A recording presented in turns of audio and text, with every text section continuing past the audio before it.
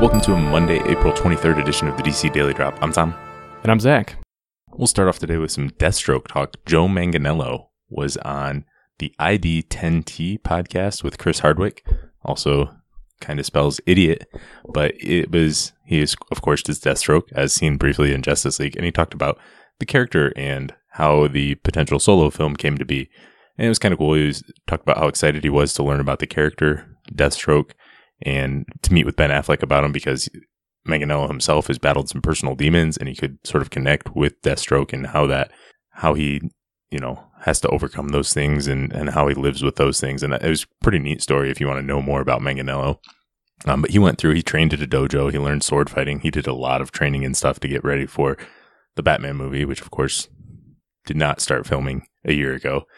But he did, go on to talk about how from that his research sort of led to the development of a Deathstroke film. And he said somewhere along the way, there was talks with Gareth Evans and talks about an origin movie. I'm not giving news.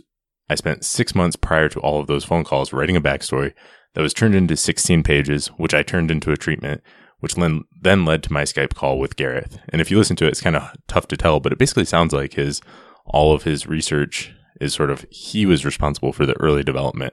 Now that doesn't necessarily mean if this movie happens, Gareth Evans will take his treatment and exact story and everything like that. But I think it sounds like that is what got Gareth Evans interested in the project. He might go a different way with it ultimately, but I thought that was neat that it was Manganiello's own research and effort that made it a possibility.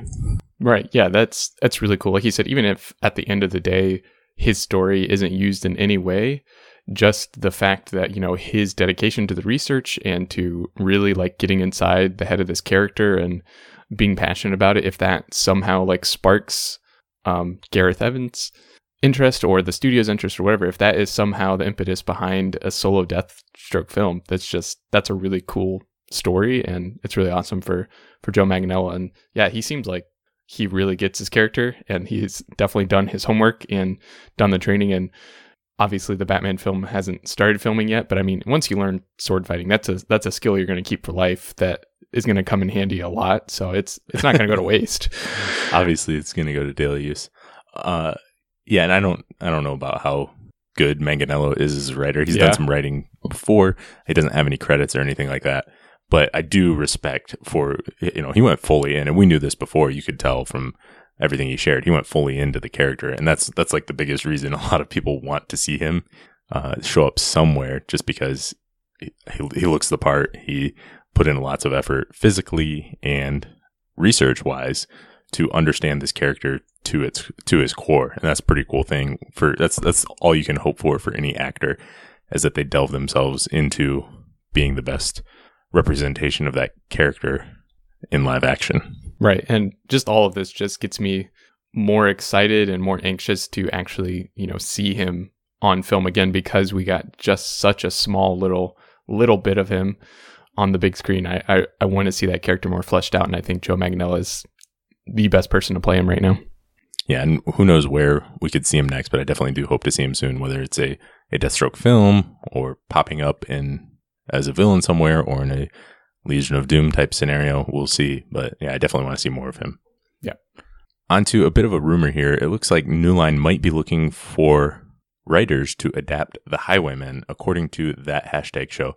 The Highwaymen is a 5-issue Wildstorm comic from 2007, written by Adam Freeman, Mark Bernardin, and with art by Lee Garbett.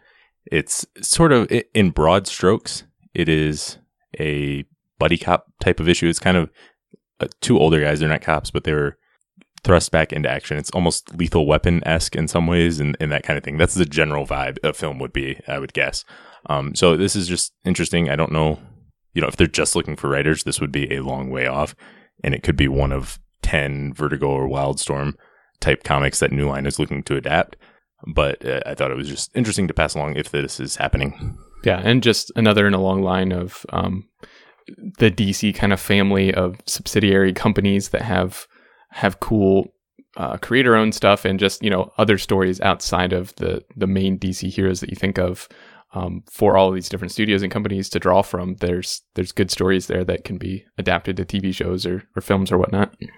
Yeah, and I don't know if this one's creator owned or not, but if New Line's looking to develop it, I would guess that would mean they have the rights to it, obviously, or else they wouldn't be looking to do that. So yeah, I'm all about New Line adapting Vertigo and Wildstorm stories.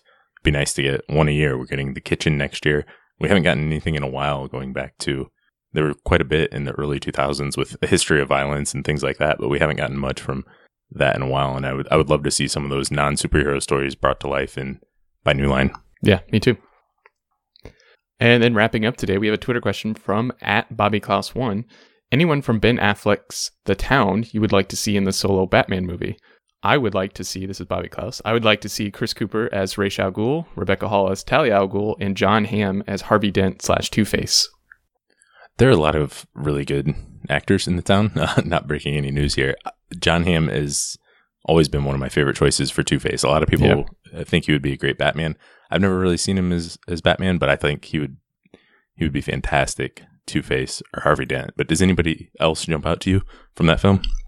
The one that jumps out to me is Titus Welliver. He's one of those people that you see him and you're like, oh yeah, I know that guy, but I don't think you could name him or name a lot of stuff he's been in. But he has a fantastic bad guy voice. And so like Brainiac or Black Mask, I think he would do a great job at that. And just even in real life, he seems kind of like a scary dude you wouldn't mess with. He's got a lot of tattoos and stuff. And he's a little bit rougher than your average guy. So I think he'd make a great villain.